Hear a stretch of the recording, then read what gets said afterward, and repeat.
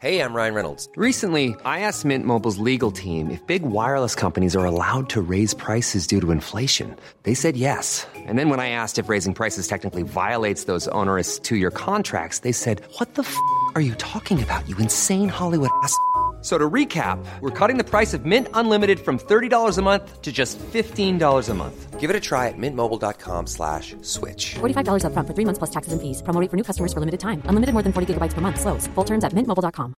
I'm Sandra, and I'm just the professional your small business was looking for. But you didn't hire me because you didn't use LinkedIn Jobs. LinkedIn has professionals you can't find anywhere else, including those who aren't actively looking for a new job, but might be open to the perfect role, like me. In a given month, over 70% of LinkedIn users don't visit other leading job sites. So if you're not looking on LinkedIn, you'll miss out on great candidates like Sandra. Start hiring professionals like a professional. Post your free job on linkedin.com/people today. So let's just test the levels now with a joke. People who... Yeah. I'll give you a joke, Dad. Just off the top of my head, people who say ketamine should be banned should get off their high horse. Very good, Ruth. Very good. That's just one I made up, on the fly. On the fly. Well, let's give Gary Delaney a little bit of credit for that. Meanwhile, Ruth, the big question this week is, I got very excited because Janet, my wife, your mother, said to me, "You've got a parcel at home," when I was in London. Came home, got to my desk where she'd put the parcel for me, and I found a leopard print set ears, the bow tie fancy dress. So basically, it's a sort of hairband. It's a fancy dress. It's fancy dress ears, basically. I doubt the other things will be getting one. The ears will, I think. Yeah, leopard skin. Why have I got that? I don't need it for anything. It's a jungle-themed social tonight. Oh, it's tonight? Yes. Oh, it's a good job I brought it with me then. Indeed. Yeah. So it's jungle-themed. Is that in any way cultural appropriation? You're to the jungle? To the animals? To the animals? I don't think they're that annoyed that, I didn't actually skin an animal. I mean, I did see it on my bill. I know, that was an accident. It's the Amazon thing, is I use your Amazon Prime because I've got to watch my TV somewhere and, Yeah, okay, fair enough. Yeah, and it's that one-click thing. They've made it too easy to buy things now. All of it's way too easy. Too easy, contactless. Yeah. And then it's the same thing. It's too easy to tweet stuff. That's why people make stupid mistakes. But I like the idea that, because I was on the phone to Mum and she was like, "Oh, have you ordered some like fancy dress or whatever?" And she's like, "Oh, I am glad because I did think your dad might have lost it." Well, that's the levels. Should we start? Yeah, let's. The other thing you've been doing that I know about is begging for drinks in Wetherspoons. I don't like the term begging. I think that's begging, isn't it? You put it on the internet and said... It's something that a lot... I don't think you've just not seen it because I'm your only reference point for teenagers, really. And people do it all the time. They'll just send a picture of their table number or whatever at Spoons, and then people can send you whatever. And do you have to... Because I didn't send you anything. I did threaten to come over and have a drink with you in Wetherspoons, which would have been very welcome. But I didn't send you anything because I don't have the Wetherspoons app. Yeah, you've got to have the app to send But things. I gather some of these people that you disparagingly call my cronies actually bought you a drink. Very, very nice of everyone. One of my friends sent drinks, and then everyone else was like... People who'd someone said something really nice. They were like, "Oh, a drink to pay you back for all the good work you do on the podcast and stuff." It was very, very nice, actually. And some of them were my listeners. I think they were pretty much solely your listeners. Any of my friends don't have the money. Well, bless them. That's yeah, very really, sweet. Thank them a lot. Nice. Now, the big worry at the moment for all of us is coronavirus. Give me your take on it. It's really hard, actually. I was in a seminar yesterday, and he just said, the seminar leader or professor just said, "Oh, by the way, just out of curiosity, what are all the students saying about coronavirus?" And none of us could really answer. No, you don't know. At the moment, for me, it hasn't changed anything. I'm still doing the exact same routine as I always do. Yes, you're all going to a bar tonight with your jungle dress. Yeah, but nothing's closed. All of lectures and everything are still on. I mean, they're not because of the strikes, but they would be. Nothing has changed. So it almost feels like it's not that big of a thing. But the more it goes on, we have been talking about it more and more and more, and about how it's actually quite scary. The more, because like the mortality rate is actually really high. Yes, compared to other diseases. It's higher than Spanish flu. Yes, it is. It's 5%. 5%. And Spanish flu was 3%, I believe. But what I'm saying is that as kids, you will all be looking at the internet, and there's a lot of fear-mongering There's as a lot well. of fear-mongering, of course there is. And there's a lot of contradictory information. What worries me is that, of course, you've got a holiday coming up, and it's possible you may not be able to go back to uni because they may take the opportunity to actually close uni. Well, that's what's happening in Italy, isn't it? Yeah, I was in a seminar this morning as well, different professor as well, and she said, someone asked, I think they were like, oh, do you think, we'll be coming back, or like what happens? And she said, at the moment I'm really not sure. There have been in talks, like the university has, about how exams will work, if it'll all have to be changed to like open papers rather than exams, so you can do them on the internet or on the VLE, like the virtual learning environment. Or what's the virtual learning environment? That's what it's called, the VLE. It's like where all of the... It's just like a website then, is it? Yeah, and it's just all of your different modules are on there, and the teachers can put up all the documents that you'll need, and it's where you submit assignments and stuff. That'll be maybe something that we'll have to do. But like my exam for that module that she runs is an oral exam, a presentation in a group, so it can't really be done online. And once you've set the things for a module, it's very difficult to change them. But their main issue that she said they've been talking about is like less than closing the university or anything, is how to get students back from year abroads. There's loads, like massive numbers of people who are in Spain, Italy, France, who are now stuck out there without a university to go to as well, because they've all closed. So I can't imagine how that would be really, really scary if you were in a foreign country kind of on your own already, and then having to self-isolate and not being able to go to university, which that's really, it's really scary. One of my flatmates, her boyfriend is Italian, and he left just before the full lockdown or whatever, and his mum was going to leave a little bit later. He studies in Edinburgh, and his mum was going to leave a little bit later, and then the lockdown happened, and now she can't come and join him in Edinburgh. But she asked him, how many checks did you have to go through to get off the plane, and did they test you, and blah blah blah, and no one said anything to him about it, which seems... It does seem very random. The testing and everything does seem very random. I heard somebody on the radio saying that they've had the symptoms. They think they've had the symptoms of 2 weeks. They dial 111 to try and get the test, and 2 weeks later they've still not got the test, or 10 days, 11 days later, still not got the test. And then I was saying like this morning, I was like, I've got a bit of a cough, and it's probably just I've been at uni for 10 weeks. It's I don't get enough sleep or eat enough, probably, and that's just, you get a little bit ill. But... Are you not eating well? How many times have I told you about eating? What are you eating? Well, no, I do eat well and stuff, but I'm sure I don't eat as well as some people should, and I probably drink too much and don't get enough sleep, all of those things. Well, I brought you something for you too. Yes. Is the food in the canteen or the cafeteria still not great? Sometimes it's really bad. Like last night it wasn't that bad. It was vegan schnitzel, which was just basically corn. And then they had a Thai fish cake, which looked good as well, which they've done before. There's wedges. It's not particularly nutritional, and the veg is horrid. Well, honestly, you don't eat veg anyway. I do. Well, a bit of stir fry with a good sauce on it and everything. No, I'll eat veg. Like eating sweets. I'll eat veg, but it's bad, Dad. It's like mushy cabbage. It's just always so bad. Anyway, easily could just be a little bit of a cold. But I did think this morning, you're over 65. Yes. I am.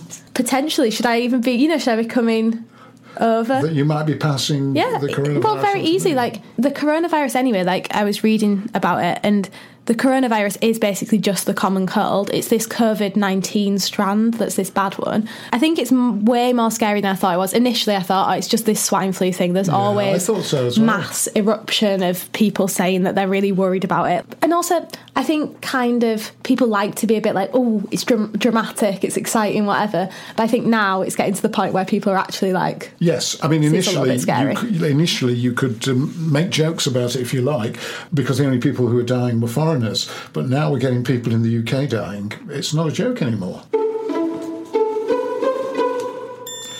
Only joking about the foreigners, of course. Of course, obviously. You realise that. Well, you've got to have to, if you joke these days, you really do have to point out that it is only a joke. That's such a gammon thing to say. I know. If it's funny, people will laugh, and then you'll know it's a joke. No, not if it's... you ask any comedian if the atmosphere has slightly changed these days from what it was even 5-10 years ago, and I think they'll say it has. Speaking of snowflakes, there's a story in the papers this week, very encouraging for those of us from the Gammon generation who are fathers of snowflakes, like myself. And that is that I'll read you the headline. This was in the Times. It said, "Snowflakes, Generation Z, are icily determined job hunters." Nice use of the word icily there. Are you icily determined, would you say? You don't seem that icy to me. I'm not a massively determined person in any way. I've got your genes, I'd say there. Right. You know what you said? I was like maybe maybe 12 or something, and I said, "Oh God, like what's your biggest wisdom or whatever?" And you said something about just do the bare minimum to get by, always. Yeah, well, and I've taken that through with me. Well done. I'd rather you'd have been more icily determined. But apparently your generation is. This is a study that's been done by somebody or other. It says that there's a steely-eyed pragmatism. So not just icy, but steely-eyed. We are more pragmatic than like millennials. That's exactly what it says. Yeah. The comparison is between Gen Z, yourself, and millennials, your three siblings. It says, studies revealed the pragmatism behind Generation Z, approximately those born between 1995 and 2012, because people are still confused what's Generation Z and what's Generation X, Generation Y and all that. Particularly when compared with the generation that preceded you, that's the millennials. Generation Z are looking for post-graduation jobs more than any group of young people has before them, with 60% of recent graduates securing employment before leaving university. I mean, you'd rather like to have a job lined up before leaving university. Yeah, definitely. I think that's what everyone would want. Yeah. Because if not, you fall into a thing of you don't know what you're doing. That's true. It was just a massive shift, isn't it, as well? I'm already thinking about having finished, almost finished my first year, and it has gone in the blink of an eye. That I've only really got to do this 3 more times. One of those I'm abroad for a year. That'll go probably even quicker. What do I do at the end of it? Because it's going from such a structured thing where you know exactly who you are, you're a student, you know exactly what you're doing, to then being thrown out. It's actually, I think that transition is probably even more difficult than between school and university. Yeah, well, more than 30% found a job before their final year of university. That's more than 30% of you people, while 27% were successful during their final year. Fewer than half of millennials got work before graduating. So your siblings weren't, and I'm just trying to think back. I know Anna, your oldest sister, she did a ski season, didn't she? But that was later. That was quite a bit later. She left a job and then went she did a lot of different jobs. She worked for Stagecoach and Artes, which are all theatre companies and stuff, and then did that later on. But she also worked for in Debenhams and stuff, which I think is what a lot of people did. The survey's been done by somebody called Milk Round, the student recruiter. So I suppose they've got a sort of stake in trying to get publicity for what they do. That's the problem with these surveys. You can never quite trust the accuracy of them. It also found that 27% of young people began their job search in their second year, which is more than double that of millennials. Which is more than double that of millennials. 15% started in their first year. Can you imagine looking for a job now? I cannot imagine it. I also have absolutely no idea what I want to do. No. I guess maybe it's different if you're in a really practical or vocational course. My course doesn't really directly lead, I guess diplomatic work is what some people do, or translation work, or media. Media, yeah, I suppose. But it's not if you do nursing, then you become a nurse. You know, No, I know what you mean. It's not the same. It's not focused like that. It's a shame, really. You don't know anyone in the media who could perhaps point you in the right. There's some quotes here from somebody who did that starting their first year. Georgie Kemp, 23, a search engine optimization. This is what her job is. She's Georgie Kemp. She's 23. She's a search engine optimization executive. See, this is the thing. Like, there are so many jobs that you just have never even heard of. Like, I wouldn't know where to begin looking. No, she's a search engine... I get search engine optimization. Executive. It doesn't sound that executive. Anyway, she is an executive. She studied marketing at Nottingham Trent University and started a job search early. And there were lots of quotes. So they've sort of put her up to do the quotes and all that. She says, a lot of people said that first year of uni doesn't count. I knew it did, she said. I was going to a lot of networking events on my own. I hope it doesn't. I've not been to a single one. No. What is it? What, a networking? They put, yeah, less for my course again. They do a lot of networking events where it's like meet people in the industry of whatever and blah, blah, blah. There's no industry of languages, but... I think they have done some. I don't know. I really don't know what it would be. You do it a lot if you do law. If you do law, you go to them a lot and you have to go from your first year, because if not, you won't get a place at like a law firm. I was reading some stuff, and there was an article in the BBC News that was talking about using dog walking to improve mental health at universities. So they bring in dogs for you to walk? Yeah. So Luke Davies... You couldn't have a dog in your... No. Luke Davies, who is the secretary of the Sussex Uni Dog Walking Society, says the dogs just give you the love that you feel like you crave while you're at university. And the society's members have said interacting with the 45 dogs they have, which is a lot of dogs actually, a lot of dogs, help their mental health and stress related to their work. They also have today, I think it's on, R&R, which is that rest and relaxation? Rest and recreation, I think. Yeah, or whatever. Dog walking, like event thing at York. They also had like a dog, like a come in and pet the dogs thing at the uni as well. R&R is rest and recreation, which is what the American soldiers in Vietnam used to go to some nearby country, I don't know, Korea, Japan or something, for rest and recreation, because it was considered the pressures of the Vietnam War were so great they needed R&R. Are we now saying that the pressures of being at university are so... Why was that where it's first coined? Well, it's for soldiers because of the pressures and stresses of war. They need R&R. Uni, much like war. We're now saying York Uni is a war zone, basically. But anyway, they do it at a lot of different universities, like bringing in dogs for mental health. Soothe stress. Yeah. But I just think it is maybe the worst. Not because I love dogs as much as the next person, but it just feels very much like a university putting a plaster over mental health issues and not providing actual mental health services, but rather just saying, I hope this makes you feel a bit better. But don't they... It's not really dealing with any of the underlying issues. But don't they have departments that do... They do, but they're massively underfunded and understaffed. And so as far as pastoral care goes, if you were feeling a bit wobbly, where would you go for pastoral care at your uni? There must be a department. There's probably Open Door is a thing that's they're counsellors that you can talk to and stuff. And I do think that is true, but it's also, I think one of the massive problems is in terms of like university dealing with mental health is that it's all reactionary.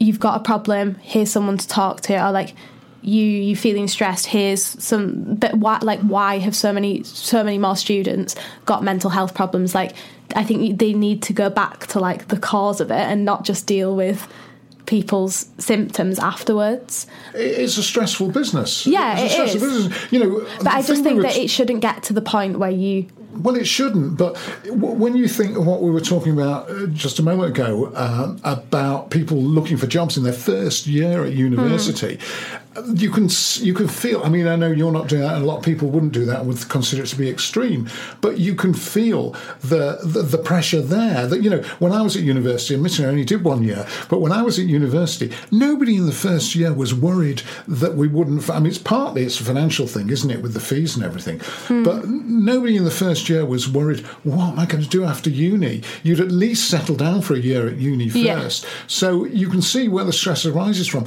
but you can't see that it's it's within the university's power to actually do anything about that. That's life, isn't it? That's stress. Yeah. So, Okay, so maybe not the university's power, but it seems like a lot of the mental health facilities are just kind of taping over the stuff rather than actually dealing with any of it mainly because there's not the time or the money. well, I think that's what it comes down precisely to. It. It's much cheaper to get a few dogs in than it is to... But the dogs to may send help. people to proper therapy. But the dogs... Yeah. I think dog therapy is a massive thing. If you're on the brink of suicide, probably stroking a dog's not going to help that much. But if you just feel you like a bit of soothing relaxation, I think the dogs will help. I think that's absolutely true. I think that it's a great thing. Are you going to go and stroke some dogs? I'm not there, I'm here instead. Just putting myself in another highly pressured situation rather than stroking dogs. Well, I'm sorry for talking to me so highly pressured. I do think that it's great, but I don't think it improves mental health. I think it's a nice thing for people to de-stress, but I think the idea that dog walking improves your mental health, I guess, in some sense, because it makes you de-stress. But yes, I think if your mental health is like, if you've got poor mental health, I don't think that stroking a dog is the answer. I also think we use the term mental health problems way too laxly, lightly, or like anxiety or whatever. Like, no, you just feel a bit anxious, you just feel a bit stressed, and then I think it undermines when people do genuinely have mental health problems. I've been slightly worried lately, Ruth. Have you? Because I post this up on Twitter and Facebook, and I'm always looking for pictures that, things that we've been talking about. And because we've been talking about, when we first started doing it, we would talk about the Kardashians or Love Island, things that are easily illustrated. We don't actually, we talk about slightly more interesting issues in, the way university... More interesting than the Kardashians? Mildly more interesting than the Kardashians. So I just wondered if you follow any of these, because you suddenly stop watching TV. Are you watching anything on TV or streaming? What are you streaming at the moment? Not much, really. Honestly, do not watch that much TV, but what me and a couple of my flatmates did get obsessed about was Love is Blind. Have you heard of this? No, I haven't. I can't believe you've not heard of this. It's on Netflix. It must be just a generational thing, because you honestly would have had to be hiding under a rock to have not heard of it, really? For me. Well, yeah. I go onto Netflix quite often, and I suppose it puts, because I go on under my sign-in, it will put on stuff, because I watch sports documentaries quite a lot, so it puts on the programme about the Philadelphia Eagles, which you're probably not watching. No, I like the sport. I watch a lot of the sports programmes. They get recommended for me because I love a sports drama. Oh, yeah, these are documentaries. Not a documentary, but sometimes it gets confused. I don't get Love is Blind. I get Hunters comes up there a lot, and The Crown and things like that, but I don't get Love is Blind. So Love is Blind is a new reality TV show that they made. I think it's probably just for Netflix, and it's an American one. And they have to date for a while in these like pod things where you don't get to see the other person, and then you have to propose to them without having seen them, and then you get to see them. So it answers the question, is love truly blind or whatever? But obviously it's American, so they were all very attractive, same age, same build, all thin. I don't think it really answers the question of, is love blind?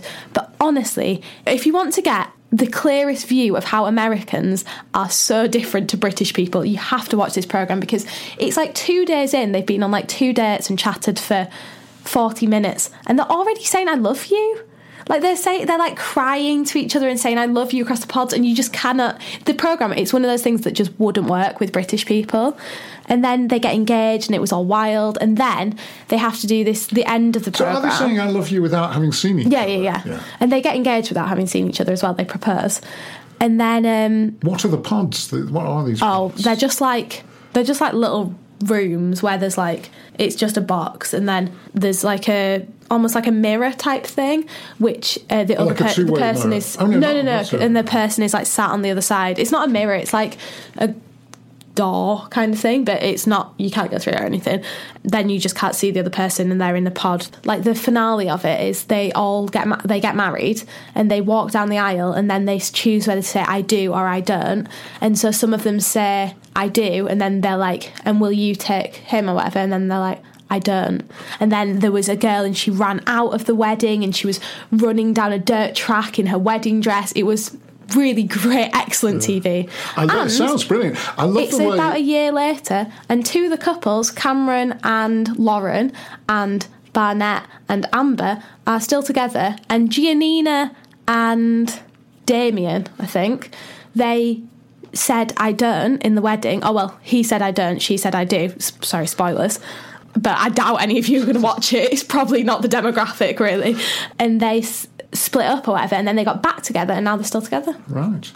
So in a way, it's quite an interesting sociological experiment. That's what they always, these reality TV things, they always call it a social experiment to give it legitimacy. But they could call it a bit of an ethnographic experiment, if you like, because a lot of Pakistanis, a lot of people from South Asia, they do have arranged marriages. Arranged marriages are still quite a thing, you know, and that's the same sort of thing, isn't it? Because they get married without seeing each other sometimes. Kind of, yeah. I think arranged marriages actually can work so many ways, yeah. Well, and in a lot of ways, I think they're actually probably better than normal marriages, because I think if you don't have that instant infatuation, like sparks or whatever, then actually what you do is just grow to love each other over a longer period of time because of like proximity and stuff.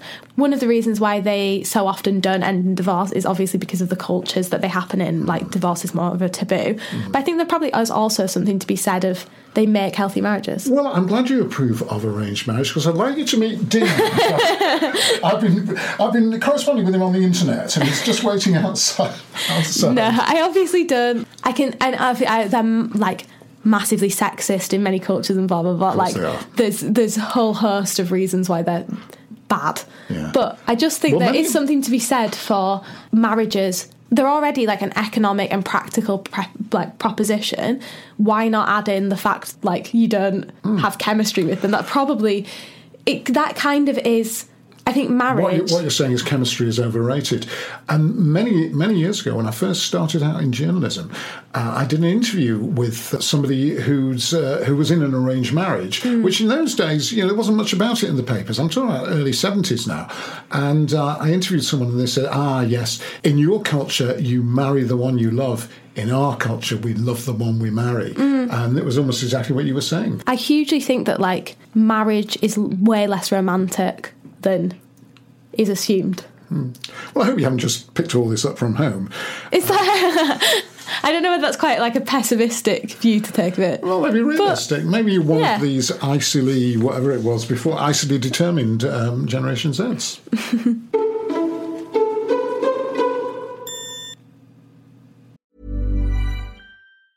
When you're ready to pop the question, the last thing you want to do is second-guess the ring. At BlueNile.com, you can design a one-of-a-kind ring with the ease and convenience of shopping online. Choose your diamond and setting. When you find the one, you'll get it delivered right to your door. Go to BlueNile.com and use promo code LISTEN to get $50 off your purchase of $500 or more. That's code LISTEN at BlueNile.com for $50 off your purchase. BlueNile.com, code LISTEN. Hey, it's Danny Pellegrino from Everything Iconic. Ready to upgrade your style game without blowing your budget? Check out Quince. They've got all the good stuff, shirts and polos, activewear, and fine leather goods, all at 50 to 80% less than other high-end brands. And the best part? They're all about safe, ethical, and responsible manufacturing. Get that luxury vibe without the luxury price tag. Hit up quince.com/upgrade for free shipping and 365-day returns on your next order. That's quince.com/upgrade. I'm Sandra, and I'm just the professional your small business was looking for. But you didn't hire me because you didn't use LinkedIn Jobs. LinkedIn has professionals you can't find anywhere else, including those who aren't actively looking for a new job, but might be open to the perfect role, like me. In a given month, over 70% of LinkedIn users don't visit other leading job sites. So if you're not looking on LinkedIn, you'll miss out on great candidates like Sandra. Start hiring professionals like a professional. Post your free job on linkedin.com/people today. Should we have some music? Yes, absolutely. We'll start with mine. It's somebody called Iris Dement. Have you heard of Iris Dement? No. Well, in that case, I think you'll really enjoy this. Go on now and say goodbye to our town, to our town. Can't you see the sun setting down on our town,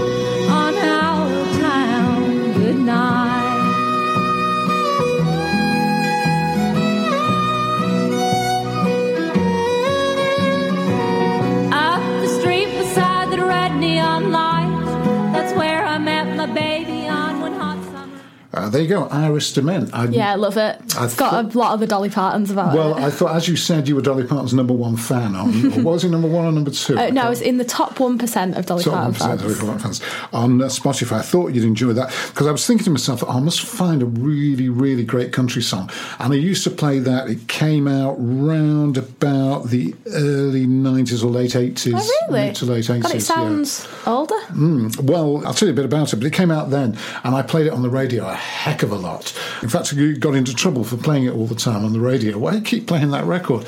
And I said, well, I absolutely love it. It's very sort of melancholic. She talks about, this town. She's obviously in some one-horse American town, and she talks about it being, the lights going out in our town, that sort of thing. You'll have to look it up on Spotify and put it on your list, because it's such a great record. I'll tell you a bit about her. Iris Luella DeMent, an American two-time Grammy-nominated singer and songwriter.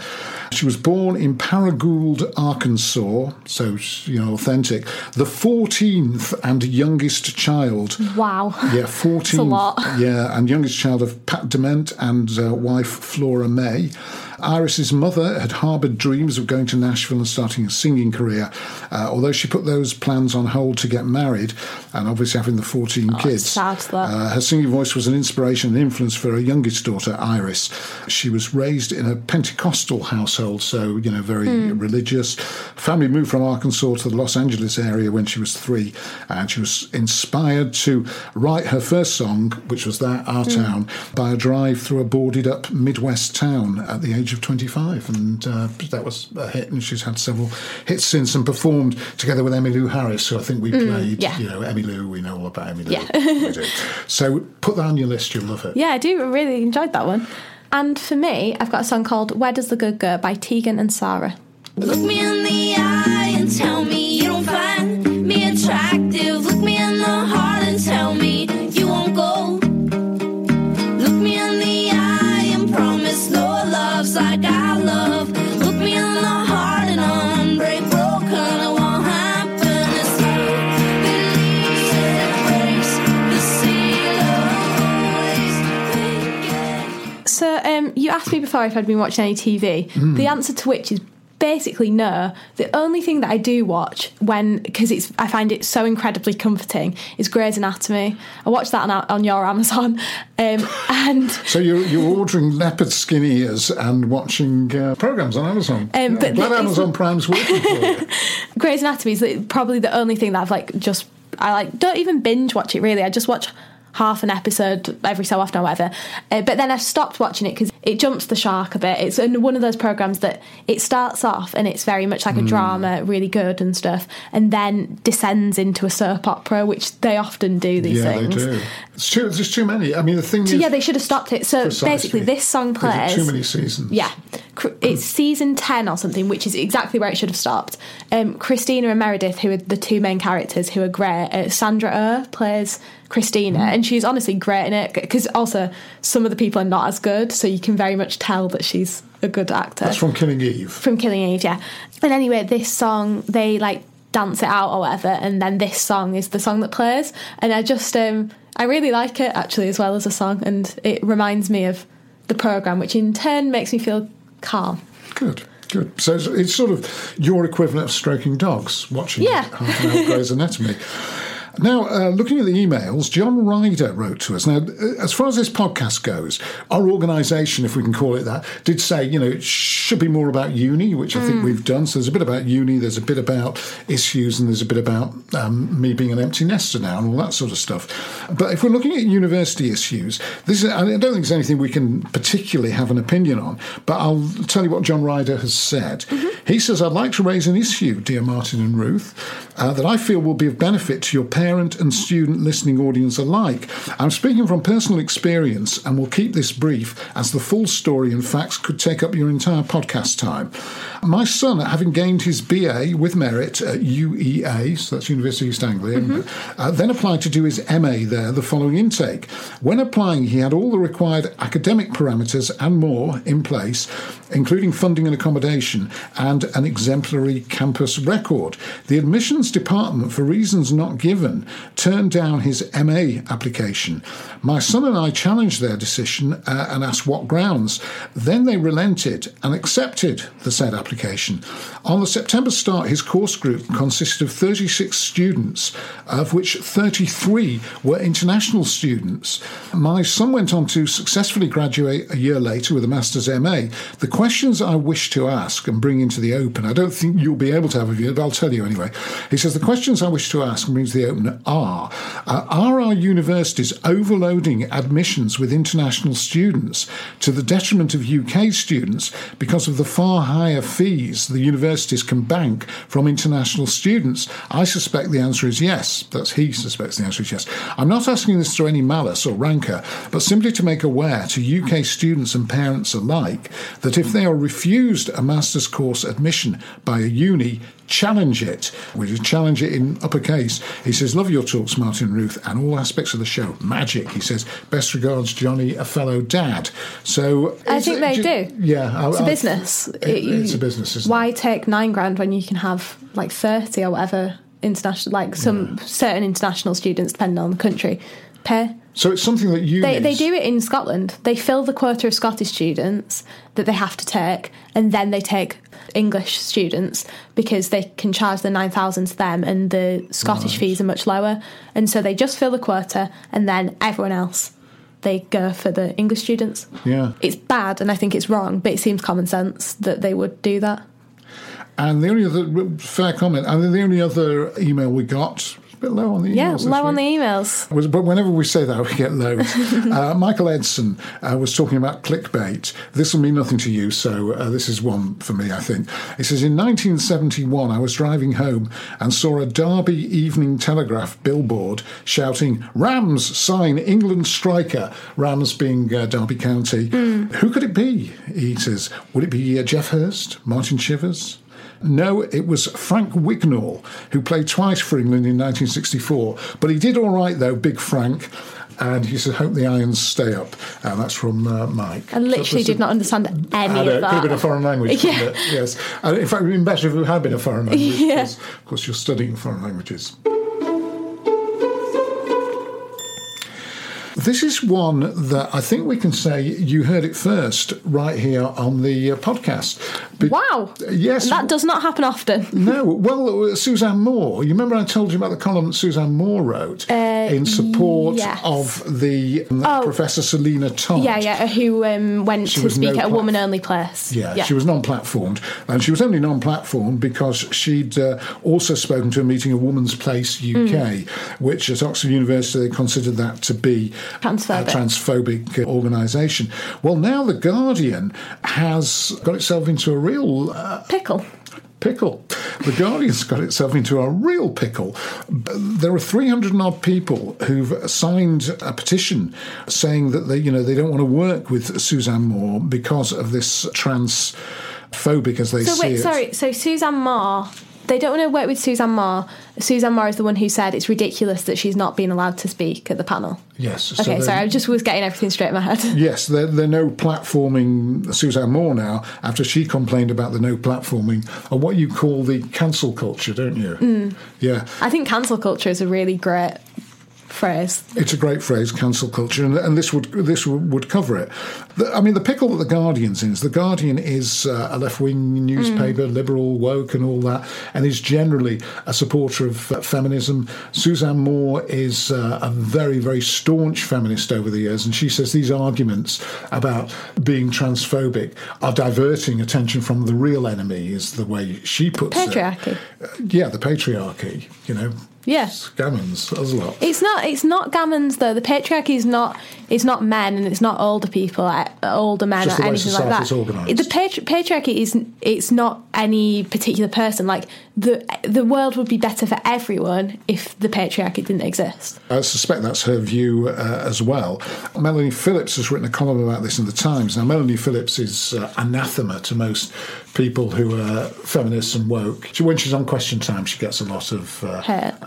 But she makes a good point in that, when she goes back to the French Revolution and says in the 18th century, the French Jacobins started by guillotining, chopping their heads off, enemies of the revolution, but then decided that certain revolutionaries were themselves enemies of the revolution. And this, well, you've done Russian history and everything. Yeah, I was just going to say, it does reminds seem you to so be, much of Russia. It does seem to be a pattern. I've never studied the French Revolution, so I neither. No. My knowledge of the French Revolution is limited mostly to Les Mis, I'm not going to lie. But really, it is ludicrous. I know little about the French Revolution, but when we're looking at cultural references, I do know a lot about Monty Python and Life of Brian, and they do this little bit of brilliant satire in there where some bloke says he's from the Judean People's Front, they're fighting against the Romans, and the one says, Judean People's Front? I'm a member of the People's Front of Judea. Don't talk to me about the Judean, you know what I mean? Yeah. And these splits in revolutionary movements. You want the same things, and... Precisely. That's it. And you have these ridiculous arguments, which I see this transphobic you talk more and more and about less and less, and then there's a quote that's like, we'll learn more and more about less and less until we know everything about nothing. I was reading another article and it was just talking about how the soft bigotry of teachers in state schools and low expectations is stopping poor pupils going to university. So they're bigoted against poorer students. So they just tell them, I'm not sure you should go to university, I'm not sure you should do this, blah, blah, blah. And then they just end up not going because there still is a massive disparity in like state schools and poorer state schools. Not state schools massively, but it is working class backgrounds or low income backgrounds where they actually don't end up going to university. And I just thought it was really interesting because I hadn't thought that would still happen. I thought very much so, like, teachers will push students out to go to university, because that was my experience. I went to like a very academic school and it was almost, I think, the opposite in that it was too much. You have to go to university. But I just hadn't thought that would even happen anymore. But clearly it is. Like, there was a research study into it and stuff. Yeah. It's interesting because in 1969 the film Kes came out. You've probably read the book, Barry Hines. I've read the book, seen the film, the play. You've seen the film, you've seen the play. So you know what it's all about. Yeah. And that Colin Welland, who's the teacher there, that's exactly the attitude. Actually, I thought it was a 60s thing. Yes, Colin Welland, and also, it was 69 the film came out. Colin Welland, he was one of the teachers in Kes, and the idea was when they spoke to kids, literally they expect them to go down the pits. They expect them to be miners, didn't they? And you would have thought, well, especially there's no mining industry anymore, but you would have thought that sort of attitude had died changed. out. Where, this is a report, is it? Yeah, it was in. I read it on BBC News. Do you want to know something funny? I do want to know something funny. So I've started reading The Tab. The Tab is the university newspaper that is like across all universities, and it's written by students, but it's all about like students as well.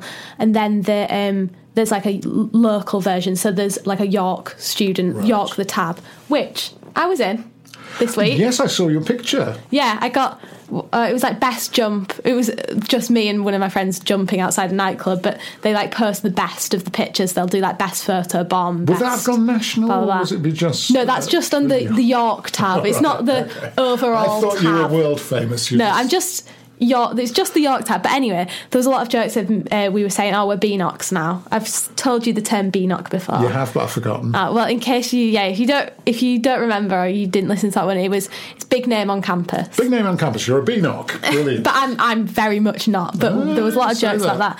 But the tab, well, I assume they do it in all the different ones, but the York tab is the one I've read, are having BNOC awards. Oh. So you can nominate people, your friends who you think are actual BNOCs and whatever, and then you read the articles and then you can vote for who you think is the biggest BNOC, and then there'll be the ultimate thing, which is like you are the biggest the BNOC of the knocks. Yeah. Yeah. And so it's really quite funny. If you fancy a read through... Are you being nominated? Absolutely not. You have to be like known by everyone. Like, you do see these things and you're like, oh yeah, I do recognise them, and then but you're doing whatever. hit award-nominated podcast. Do you not? No, not quite. That's a shame. But yeah, they are very funny. I would campaign for you to be the Beanock of the Beanocks.